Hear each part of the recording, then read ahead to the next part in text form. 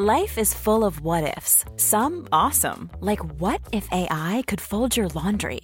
And some, well, less awesome, like what if you have unexpected medical costs? United Healthcare can help get you covered with Health Protector Guard fixed indemnity insurance plans. They supplement your primary plan to help you manage out-of-pocket costs. No deductibles, no enrollment periods, and especially no more what-ifs. Visit uh1.com to find the Health Protector Guard plan for you. Hiring for your small business? If you're not looking for professionals on LinkedIn, you're looking in the wrong place. That's like looking for your car keys in a fish tank. LinkedIn helps you hire professionals you can't find anywhere else, even those who aren't actively searching for a new job but might be open to the perfect role. In a given month, over 70% of LinkedIn users don't even visit other leading job sites. So start looking in the right place. With LinkedIn, you can hire professionals like a professional. Post your free job on linkedin.com/people today. Today's podcast is sponsored by one of our favorite products, Almond Cow. We've been using it for well over a year, and I say we, mostly my husband Mark, who is mooing. Honey, what are your thoughts about Almond Cow? This is the Moo Man. He's back. I love the Almond Cow because we know how great it is. Anything that you can make a plant-based milk with, you're set. And I just have it. I don't need to make that much. It's just sitting in the pantry.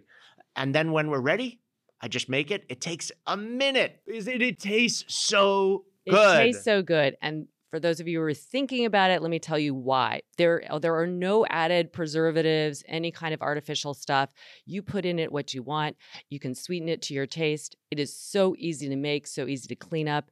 And it's pure gold. It really is. And they give you a lot of recipes on the Almond Cow website. You have the recipe, so you don't have to think, you don't have to go anywhere to find it. It's there for you. Yes, we love it so much. So if you're interested in getting your own, go check out the link or just go to their site, almondcow.co, and you can use code LARA, L-A-R-A, for extra savings. Go get yourself one and have fun. Good movement, and welcome to Redefining Yoga, a lit yoga podcast, which is designed to investigate all aspects of the modern evolution of yoga from my background as a physical therapist and lover of movement. My mission is to help everyone find freedom through smarter and safer movement patterns, so together we can be uplifted, benefiting all beings. Welcome to Friday with Friends. Today, I'm really lucky to have a returning friend, another physical therapist, Rick Olderman, who's been on the podcast before. He is a sports and orthopedic PT with more than 25 years experience, specializing in helping people with chronic pain experience a pain-free life. So he returns today to talk about his new book. This book is Solving the Pain Puzzle. And Rick and I have so much in common because we really look at not just where the pain is being experienced, but at all the systems in the body that might be contributing to that imbalance that shows up in pain. And chronic pain is absolutely treatable. It is really hard when people feel like they can't go on or they can't find anyone to help them. And so Rick is going to give you some tips. And as always, check out Lit Daily because we have lots of classes where we educate you about your body and how to find more balance for your breathing, for your movement. And these are key ingredients to keeping you healthy and happy. So enjoy my conversation with Rick. Welcome back, Rick. So happy to have you back on. We've been planning this for a while, and now we have even more to talk about. I'm excited to be here. Thanks for having me, Laura. So you, as another physical therapist, have not only written books and solutions, you're fixing all the different issues, but now you've come up with this other book that's specific about pain, which is, I think it's always a hot topic, but it definitely is surfacing in a new way because people are understanding pain as this multifactorial thing. So can you first just start off and, like, if somebody says to you, the book is about pain, how do you define pain? Yeah, well, pain is an indicator from your body that something is wrong now. So there's no special. We all know what pain is, but in medicine we tend to start categorizing like acute pain is different than chronic pain, And I've learned that I believe a lot of chronic pain is just recurring acute issues that haven't been solved yet. And once we solve those issues, that chronic pain will go away. So in your experience and in the book, you might go over this, but how much of pain is like the source of it from biomechanics or habits or kind of faulty mechanics versus something that is more nervous system driven? And there's a lot of crossover, but what do you tend to see as the origin of the pain? Well, so my approach, it combines biomechanics, fascial concepts, as well as neurological tension patterns. So in my experience, almost all chronic pain that I see are usually patients who have failed everywhere else. And it's because the neurological aspect of that is driving the pattern of dysfunction hasn't been addressed yet. Well as just the simple biomechanics, because as you know, in physical therapy, we're leaning more towards manual techniques, manipulations, and soft tissue work and all that kind of stuff. And I really feel that to physical therapy's detriment, that we're moving away from more biomechanical principles and understanding how the body operates. And this is why I believe that we have so much chronic pain, is because we don't understand this. So how we move sets up tension patterns in our bodies. And Thomas Myers identified, he's a researcher in fascia, and fascia is connective tissue in the body. And he identified superhighways of fascia that basically run from the top of your head to the bottom of your foot. And these run along your back, along your side, along your front, and so forth. Well, what I think is happening is that based how we're moving, we are increasing neurological input into those fascial patterns that are causing dysfunction in our body. And therefore, you can't escape the neurological aspect of this. Now, it all sounds really complicated, but actually it's quite simple, because understanding what these patterns are and how our movement mechanics are triggering those and re-triggering them, solutions become very simple, because one small change can affect the whole fascial pattern or whole neurological pattern or the whole biomechanical pattern, all sorts of things. So let's give you an example, and that'll help as well, because what we see a lot of and what I hear a lot of as a physical therapist is, oh, I have this pain that won't go away, for instance, in the front of my hip. What stretch can I do? And it's always kind of this like, unfortunately, there's not a there's just not like a cookie cutter response. Like you don't stretch that. We have to figure out why that is where you're feeling the pain. So what are some things just based on that? What would you, if you had somebody come in, even if you were doing it virtually, what are the kind of steps you would look at to see like why that area is the area that's experiencing it, but probably isn't the actual area that's the problem? Yeah, this is a great example of kind of my approach is what I call a systems approach, as opposed to this component thinking that most people are used to being treated as. And your question, says just that. What kind of stretch can I do to solve this pain right here in the front of me? Well, that's a component kind of approach to understanding what's going on. So the most common issue that's going on with most hip pain, and folks, if you're listening at home, I'm holding up the skeleton now. So Laura, if you're going to post this on YouTube, this will be on YouTube. Yep. Yeah. So the most common issue that causes most hip pain is something called an anterior femoral glide syndrome. And what that means is that the femur head is gliding forward in the hip socket excessively. And so when that happens, it will pinch tissues in the front of the hip. It will also contribute to bursitis because the IT band is coming down over the lateral part of that hip. And so now it's got a unique rubbing sensation on that bursa that's causing it to become inflamed. It can also cause piriformis syndrome in the back, and it can also cause what is often diagnosed as just hip arthritis, this global hip pain. So really, solving the anterior femoral glide syndrome can solve a whole bunch of different types of complaints that people may have been told, oh, you've got a bursitis, oh, you've got piriformis syndrome, oh, you've got a groin strain in the front or things like that. When in reality, it's all due to the same problem, which is an anterior femoral glide syndrome. So why is the anterior femoral glide syndrome happening? Well, it's because the butt muscle is the primary controller of the hip bone in the hip socket. When the butt muscle doesn't work, then the small, and this is the way it works all over the body, when the large, big muscles aren't working, the little tiny, smaller muscles have to do more work. They get really irritated. So you have to get the butt muscle to start working. Well, then why isn't the butt muscle working? And usually it's due to the walking pattern. And specifically what's going on with the walking pattern is that the knees are locking. And so when that's happening, and why are the knees locking? Well, it's because when you walk, you're sending your foot in front of you and your body is behind you at foot strike. Well, when that happens, that heel touches the ground, immediately the knee will lock, which turns off all of these primary pelvic and lower body muscles. And so now they're off as your body is continuing forward over the foot. Well, that's exactly when the butt muscle is needed the most. It's when your body is over the foot.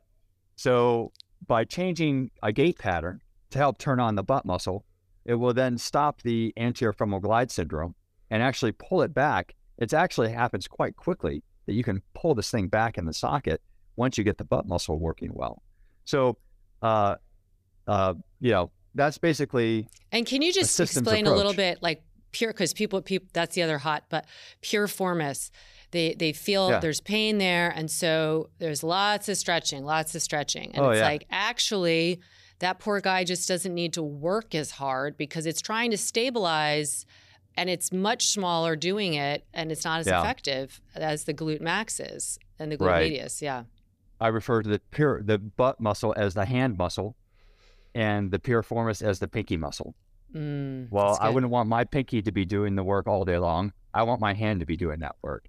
And so, you can foam roller it, you can dry needle it, you can do acupuncture to it, you can do lunges, you can do squats, you can do all sorts of things.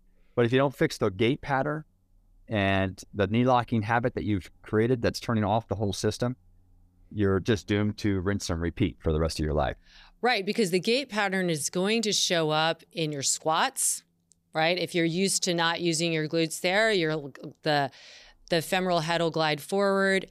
You go into your low back more. You're not using your glutes that well, it's all the movements become habitually tuned into that particular patterning, and so everything's getting reinforced. But it's also easy to change it if you're aware that it's not like you got to stretch this. It's a multi-prong approach. So when you work with somebody like that, do you work with them like standing? Do you work with them on the ground? Do you work with them in gait, or all of the above? Yeah, so let me address that first part of what you commented on, is that the squatting and lunging may certainly turn on the butt, right? Which is what we're after. But however, it's turning it on in a way that's not natural. So if we walked in a squat, then maybe that would be a nice natural way of doing things. And you can turn on the butt, and it's not that your butt is weak, it's that you're not turning it on and using it when you're walking and standing. So you can do a million squats a day and a million lunges a day, but because that butt is only turning on when the hip joint is flexed like 90 degrees or something, that doesn't translate to when the hip joint is only flexed 10 degrees, which is what's happening when we're walking. So this is why a lot of people who could do, are told to do a million squats, they still have piriformis syndrome because they haven't been fixing the gait pattern. So when we walk, our hip and knees are flexing 10 to 20 degrees. Well, but when you're squatting, it's bent 50 degrees or 90 degrees. So that's not carrying over into this part up here. So I don't have people do squats. I don't have people do lunges because that's not fixing the functional reason why everything is broken. So I immediately teach them very easily how to walk to turn on the glutes. First, we test it to make sure it's not turning on, and then I show them how to turn it on. And by the time, in 10 minutes, people have got it. So how do you do that? How do you teach somebody? Yeah. It's really easy. So what I first have them do is I have them put their hands on their butt muscles. All right. Yep. So folks at home, stand up and do this because this is a really useful test. So you got your fingers right in the meat of your butt, right where that you're told that piriformis muscle is. That's where I want your fingertips. Dig it in. Now, pinch both of your butt cheeks together, and you'll feel there's your maximum contraction of your glute muscles. All right. Now relax them completely. And now walk around the room 5-10 steps and see if your butt muscles are turning on at all. Keep your fingers right on that area of your butt. Most of you listening will say, oh no, it's like dead silent, right? So, and you're absolutely right. And this is the problem. So how do we get that to turn on? Well, I have 2 methods. So keep your hands right on the butt muscles there. And now walk around the room on your tippy toes. And you'll notice that you feel something getting firm underneath your fingertips now. And it's not that maximum gluteal contraction. We don't need a maximal gluteal contraction when we're walking. We need just something to turn on. And so what I'm looking for is like a 5 or 10% activation of that glute, right? So we're walking around on our tippy toes. You should feel that there's a firmness under each fingertip with each foot strike that you take, right? So right foot hits down, you feel the right butt. Left foot hits down, you feel the left butt. And now that you feel that, now slowly lower your heels back down. And you'll notice that your butt muscles continue to fire just as they did when your heels were up. Because what you've done is you've corrected the mechanics of your walking pattern. All right. So what you would do throughout the day is when you're walking out in public or at home or wherever, just check and make sure your butt muscles are turned on. If they're not, go up on your tippy toes for 3 to 5 steps, get them to turn on. That will adjust your mechanics of your gait pattern to turn them on even when your heels are low. That may turn off again in 10 steps. It may turn off again in 100 steps. But initially when you do this, it'll probably turn off more soon because you haven't fixed the habits that are turning it off. But as you do this more and more, your body will adopt the better walking pattern and it will stay on longer and longer to the point probably within a few days or a week, you don't have to do this at all. And what is happening when you're coming into that plantar flexion, that coming on the tippy toes, Sure. that gets the glute to all of a sudden respond? Yeah. So what's going on is that there are 2 critical things that are happening here. One is that you'll notice that when you're walking on your tippy toes, it is impossible for your foot to land in front of your body. So every step of the way, your body is aligned over the foot at foot strike, which is exactly the moment that you need the most stabilization for your hip joint, knee joint, back, pelvis, all that kind of stuff. So it's forcing your body to be over the foot at foot strike. That's critical. The second thing is, you'll notice, it is impossible for you to lock your knee when you're walking on your tippy toes. So those are the 2 things that are allowing the butt to turn on naturally. And that's what we're missing with most of our gait patterns. Often it's because of our shoe wear. When we have shoes that we wear with thick heels on them, it allows us to send that foot out in front of us and strike harder on that heel, which is then automatically, boom, snapping that knee back, and we've lost it at that point. So 2 things there. One is, would you say that people should maybe try and take shorter strides when they're walking so that they don't have that instinct? And the second is, what would be the recommendations for shoes? Yeah, so initially you'll notice that you will have to take shorter strides. Mm-hmm. However, I mean, I can take 4-foot long strides with my butt turning on. So once you understand and learn how to, because what has to happen is, if your foot is used to coming out in front of your pelvis is not used to following that foot. And so the back leg has to open, that hip joint and pelvic area has to open up to allow the whole body to come forward with the advancing leg. That's a reversal of how you've been doing it. You've been advancing the first leg, which requires almost no pelvic, mobility. And instead, and that's what's keeping all of this, isolated and not working. So initially your foot strike will have to be shorter, but you'll learn very quickly, oh yeah, I can take really long steps and my butt is still turning on. So that's a good point. Now, in terms of shoe wear, I really don't care what shoe wear people wear as long as they walk correctly, because your butt will turn on if you're walking correctly, regardless of whether you're in high heels or you're in minimalist shoes. The answer is to fix the gait pattern rather than the shoe. Yeah, you can wear a 0-drop shoe that will help, you not heel strike as much, but really ultimately you have to change the behavior. I love that. So I have some questions that people wrote in, and because I know in your book you have case studies of people that have come to you with pain and the process that you went through to help them. And so there might be some crossover from some of these questions with what you have. So some of these are just about pain themselves. So one person asked, what is the link between chronic pain and the nervous system? And you were starting to talk a little bit about that in the very beginning, but maybe you can expand.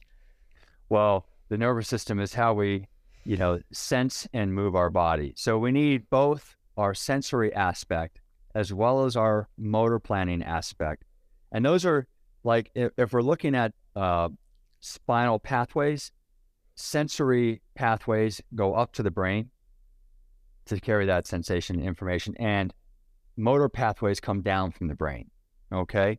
So if you can't have motor pathways without some way to sense what's going on in your body. So it's a hand in glove kind of thing, because you have to be able to modify how you're moving. So on a very gross sense, that's, the nervous, and of course your brain is the processing center, right?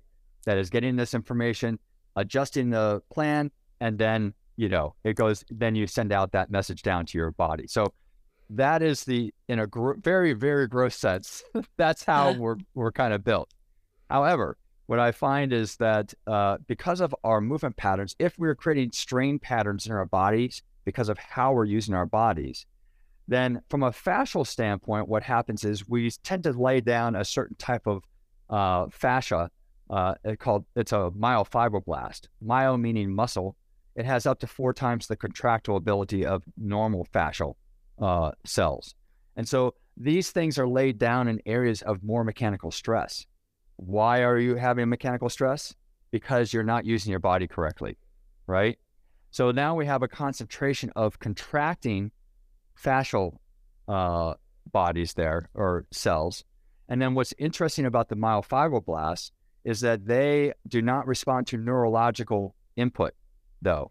They respond to a hormone-like thing that circulates in our bloodstream called a cytokine. It's transforming growth factor beta 1. So that cytokine is released from our brain under moments of stress, right? If we're under stress, tension, if we deal with anxiety, depression, all sorts of things like that, then our brain starts to cause the release of this cytokine to circulate in our blood like a hormone, and it finds these myofibroblast areas and causes them to contract to stabilize. So this is one of the reasons why when we're under stress, I believe this is why we feel pain in certain areas of our body, because it's triggering the contraction pattern of an already mechanically disadvantaged and vulnerable area that we've laid down these myofibroblasts to. Wow. So I know I've gotten this question a lot, and these that kind of laying down of that extra fascial connection. It's very fibrotic. So one area is like in the upper T-spine, lower cervical spine, when people's head is forward a lot. They'll talk about being a trigger point or like a hump.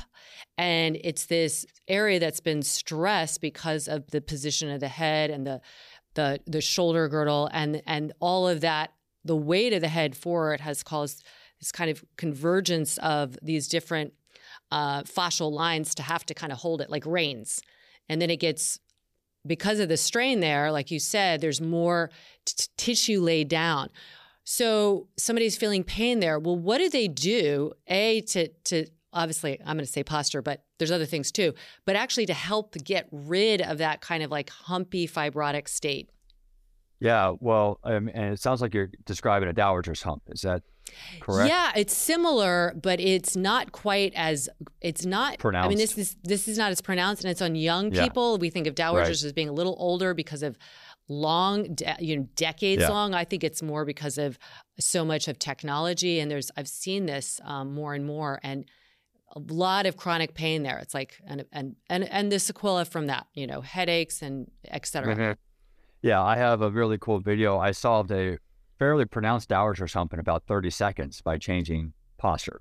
Amazing. So it's a really fun video. But anyway, so there's what's going on with that strain pattern. So the interesting point that you're making is that if these myofibroblasts are laid down in areas of mechanical stress in our bodies, when our spinal curves are in transition to a different curve, are stress points where myofibroblasts are then laid down. So the stress point from the lordotic curve of the neck bones to the kyphotic curve of the thoracic area is a stress point. Another one is when the thoracic curve of the stress area changes to the lumbar curve. And then also, once again, when the lumbar curve is changing to the sacral curve. All right. So these are automatically, easy, that's where stress point is going to be. So what's going on here? I mean, while the forward head may be a contributing factor, I don't believe it's the contributing factor. Or if it is, I don't, usually what we tell people to do in this situation is, oh, you need to do some chin tucks. No, I don't like those. That's only going to strain this. Yeah. That's if you try this at home, folks, just try it. Bring your chin straight back. It hurts. So why would we force a reversal of a curve that you have? So really what's going on is let's fix the posture that's causing the head to become forward in the first place. Okay. So one of the most common mistakes that people will make with posture is that they're using their shoulder blades to create posture. So if we look at the architecture of the body, the shoulder girdle system is a floating system on our rib cage. And if you look at the musculature of that, you'll see that it's very similar to our pelvic bone in that it's a flat bone here, a flat bone on the shoulder blade. This is the center of function for the lower body mechanics. This is the center of function for the upper body mechanics. All right. So, however, because they're a floating system, they're not necessarily designed to be the primary driver of posture. And so a lot of cueing patterns go that, in order to fix my posture, because I want to be up straight, I'm going to squeeze my shoulder blades together. Well, if you go ahead and squeeze your shoulder blades together right now, you'll feel that your head juts forward right now, right? So if you believe the forward head is the source of the problem, then maybe your posture strategy is one of the drivers of that problem. So the shoulder blades aren't designed to create posture like that. Instead, our core should be creating the posture. And when you'll notice, and I'll take you through how to do that. So when we fix the core pattern of posture strategy, you'll notice that the head comes into alignment naturally with the spine. Rather than forcing it abruptly from the head, we're fixing it from the source of the problem, which is your posture strategy. So that's a lot, but I'm happy to go through that posture strategy with you. Yeah, I love it. I love it. Okay, so this is really easy. Let me just put this guy down. So if we put one hand up on your chest and the other hand on your belly, take a deep breath in. And you'll feel the rib cage rise. And then when you exhale, you'll feel it go back down again. Okay, so inhale again. Here comes the rib cage, come back up. Now you can exhale all the way, but this time don't let the rib cage fall all the way. It can fall 99.9% of the way, but I want you to keep up 0.1% higher than you normally would. And if you do that, you'll notice that your stomach muscles have just engaged ever so slightly, like a 5%, maybe 10%. So that is your core. And granted, if you Google core muscles, you'll see they are massive. It's a massive amount of muscles and many layers deep. So this is your core holding up your rib cage system for you. That's your posture, right? You'll notice also that the core turned on naturally. You do not have to consciously contract your core to hold up your posture. What you do is just hold up your posture and the core will support that change for you. And also you'll notice that I'm not asking you to hold that rib cage way up because now you're overextending your back to do that and using your back muscles. And then, your head's going to come back and it's going to be all achy and messed up. We don't need huge changes. We just need a better posture strategy. Now, the second part of this then is to bring the arms down by your sides and jiggle the shoulders around, loosen them up as much as you can. They should be like two dangling ropes by your sides. And you'll notice that when your shoulders are relaxed, you just lost your core activation. And that is because you've tied posture strategy to your shoulders rather than your core, right? So when you've relaxed your shoulders, that means you've lost your core strategy. Well, we need to decouple that relationship, right? We need the core muscles to hold up your posture, irregardless of whether the shoulders are relaxed or active.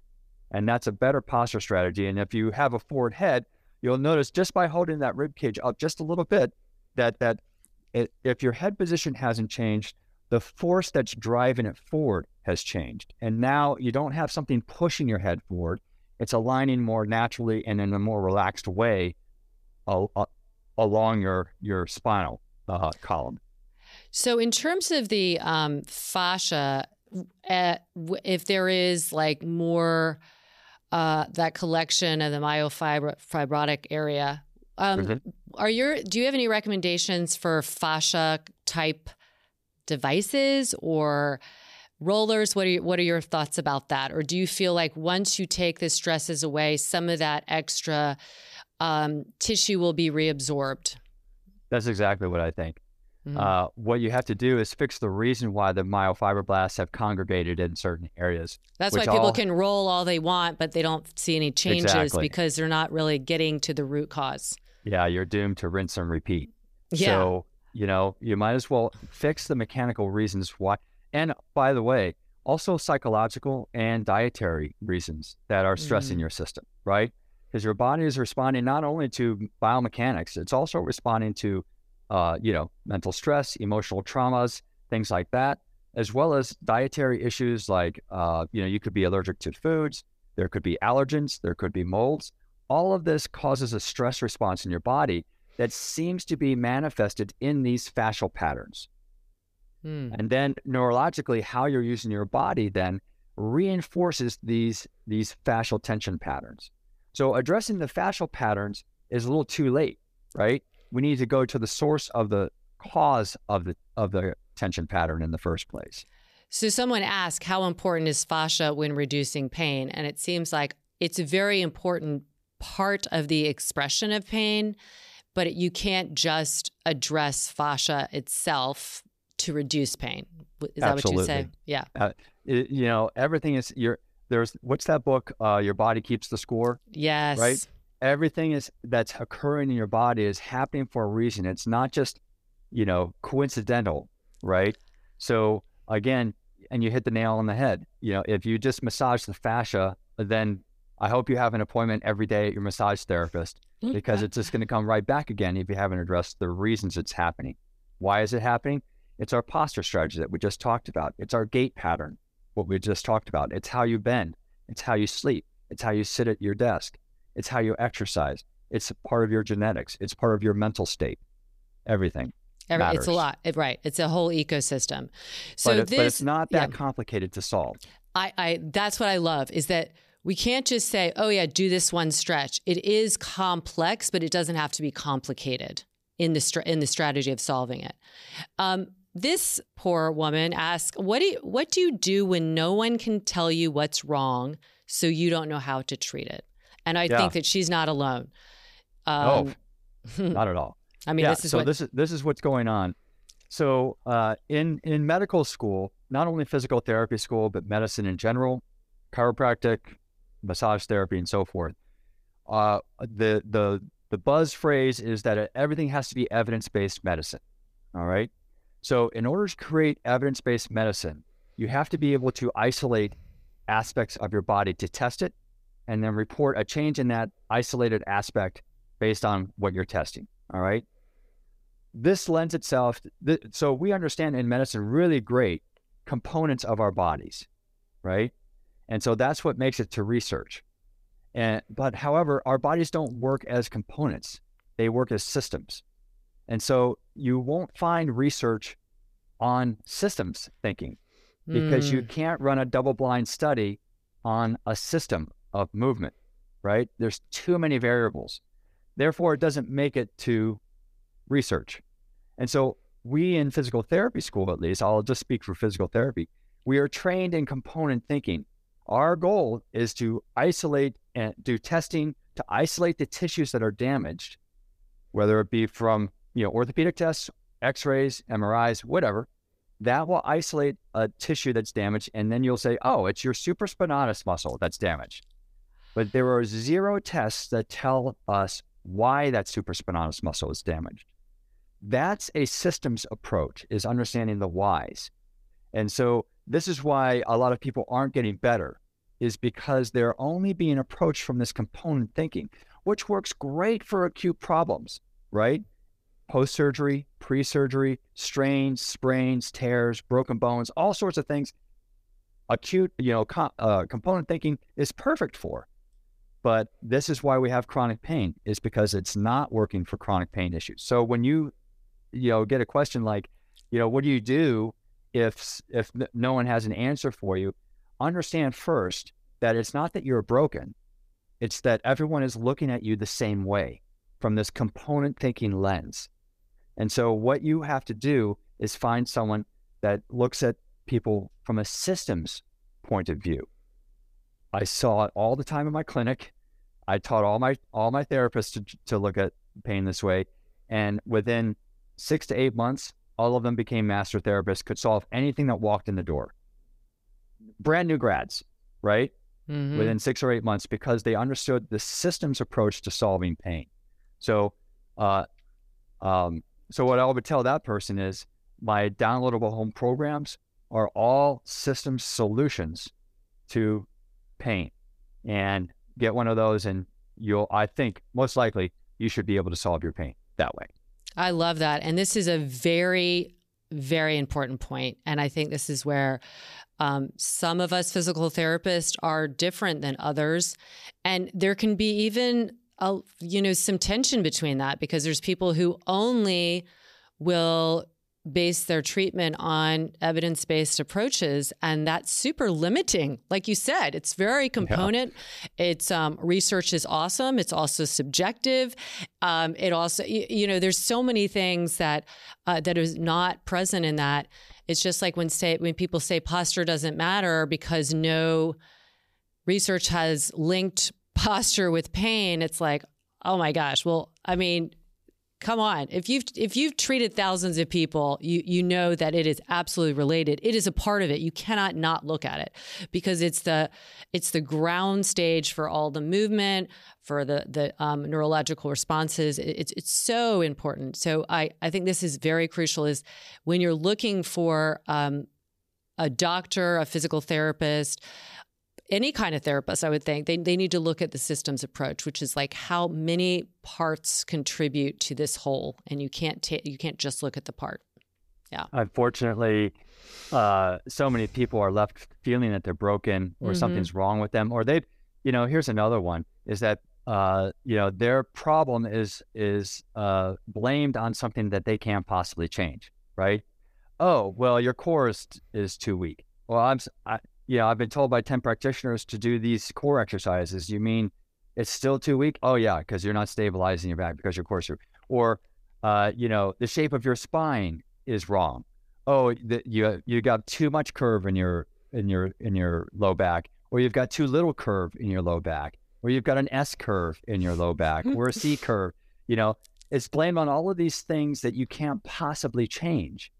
And so they're left feeling broken, like, oh, this is just what I have to put up with. But no, you can change the forces acting on those curves. Oh, yes. That's what the key is to not focus on the shape of your body, but the forces that are acting on your body. And that's what a systems approach does.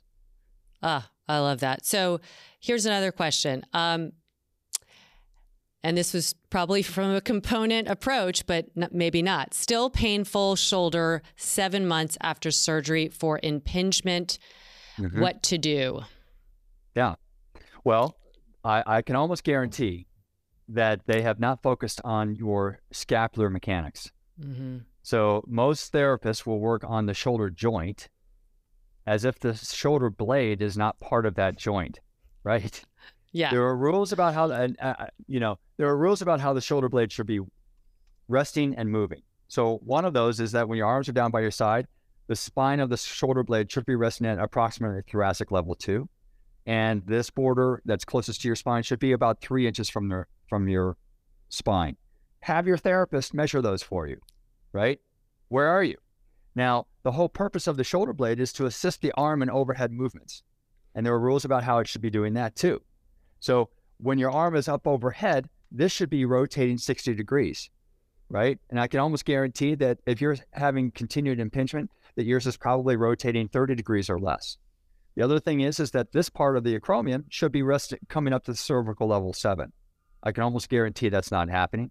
And then this bottom corner of the shoulder blade should be coming to the midpoint of the thorax. I can almost guarantee that's not happening either. Why can I almost guarantee that? Because when the shoulder blade doesn't move well, then the arm bumps up prematurely into the shoulder blade. So if you have continued impingement issues, it means that they're only addressing this part of your motion, not this part of your motion. So you can take this to your therapist, have them look at these things, and start getting the shoulder blade to move. And I bet you'll feel so much better as a result. Yeah. I mean, I feel like anybody with any kind of shoulder discomfort, pain, impingement, the first thing you look at is the scapula, because it's the, for people that are listening and not seeing a video, the scapula is on the back ribs, but it has like this little roof that comes over the ball of your shoulder, part of your shoulder joint. And so is the scapula not moving well, that roof can not give enough space for the ball underneath it. And there's tissues in there. There's bursa, there's ligaments and tendons that get impinged, compressed. And that that's what feels really awful. Can I go deeper into a systems approach to this? Yeah. Okay. So understand also that the shoulder blade is resting on the rib cage. Yes. Right? So what if the rib cage isn't in the right position? And what would be the most common fault with the rib cage is that it's resting too low. And that's part of a larger pattern of issues that I call a side bending pattern, where one side of the pelvis is higher, one side of the rib cage is lower, which creates compression on that side of the spine, right? And so this pattern is occurring because of some problem in the same leg in 80 to 90% of the cases. So if you have an old ankle injury on the same side that you're having a shoulder problem, that is how they are connected, is through this side bending pattern, which is then disrupting the position of your shoulder, of your rib cage, which is then setting up the shoulder blade to fail. Yeah, I love that. Yeah, that's the systems, is you don't just look at the shoulder.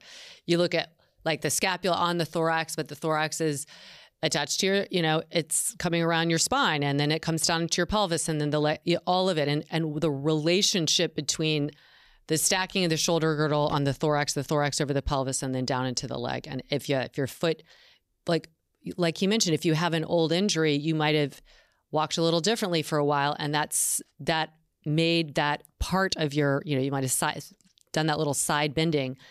That remains even after the injury is healed, or the reason you weren't kind of weight bearing the same way. It's all fascinating when you go back to those long ago injuries that people just discount, and how that remains somewhere in the brain mapping.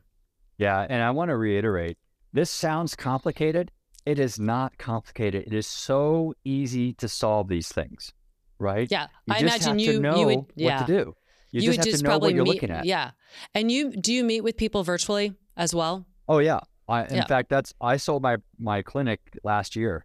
So 100% of my business is virtual now. Yeah. So we'll have your information in the show notes, because my bet, and I would really be solid with this bet. I bet if you had some kind of issue that was not being addressed, or hasn't improved working with other people, I bet it would be improved and, totally improved working with Rick in a short amount of time. Yeah. Usually I just need one appointment. Yeah. With most people. And then what I also tell people is, you don't even need me, right? That's why I created these downloadable home programs, because the pattern of problems. So if you have shoulder pain and someone else has neck pain, or someone else has headaches, it's all part of the same system of problems. It's just manifesting in your body differently. You might manifest as shoulder pain, and someone else has neck pain, the other person has headaches. It doesn't mean it's three separate problems. It's all the same system of problems. It's just manifesting you differently based on your genetics, work, recreation, exercise, all that kind of stuff, stress patterns, and so forth. Got it. So yeah, the solution is still systems, but it's simple. So can you talk a little bit about your book? What inspired you to, you've written books before. Why did you decide to publish this one, and in particular these case studies? Is it to share something, again, that is similar, maybe represented differently or felt differently, but these same kind of system breakdowns, so to speak. Yeah, so I wrote a series of books about 10 or 15 years ago called the Fixing You series. They're on Amazon. They've been like top sellers, and I've helped, thousands. I sell thousands of those things. And I get lots of comments back like, hey, whatever happened to Debbie from that book? Because in each book, those books focus more on the anatomy of pain and the biomechanics of pain. And then I have these little teeny tiny patient stories about how this worked in someone. And it's like a paragraph or two, right?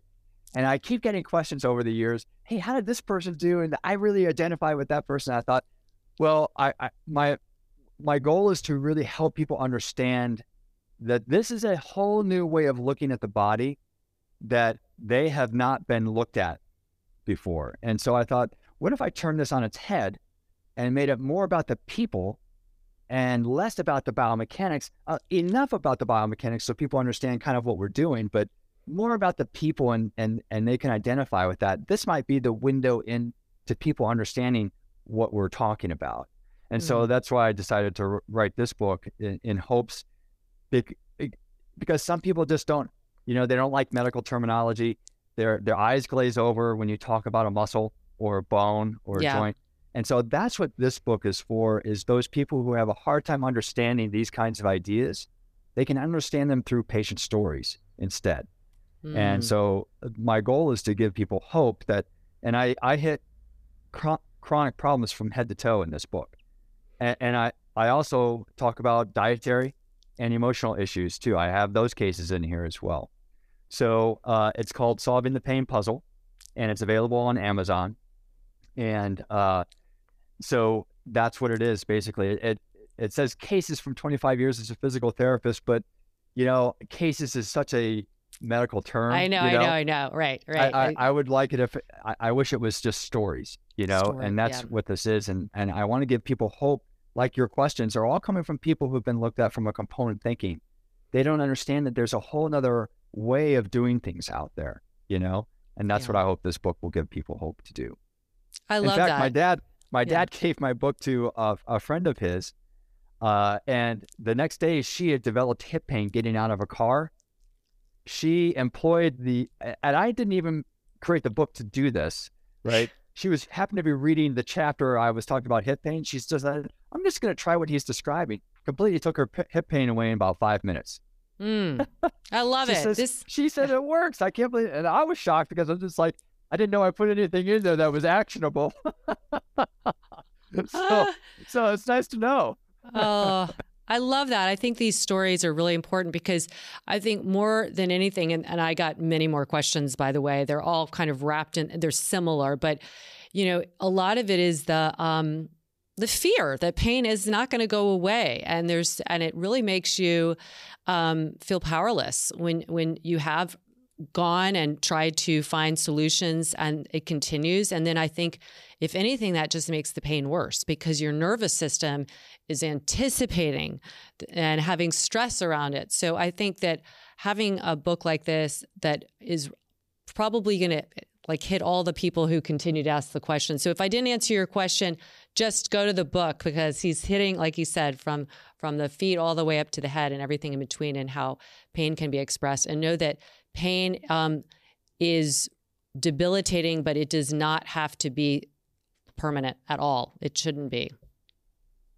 A lot of people believe, I've had pain for 20 years. It's going to take me forever. No.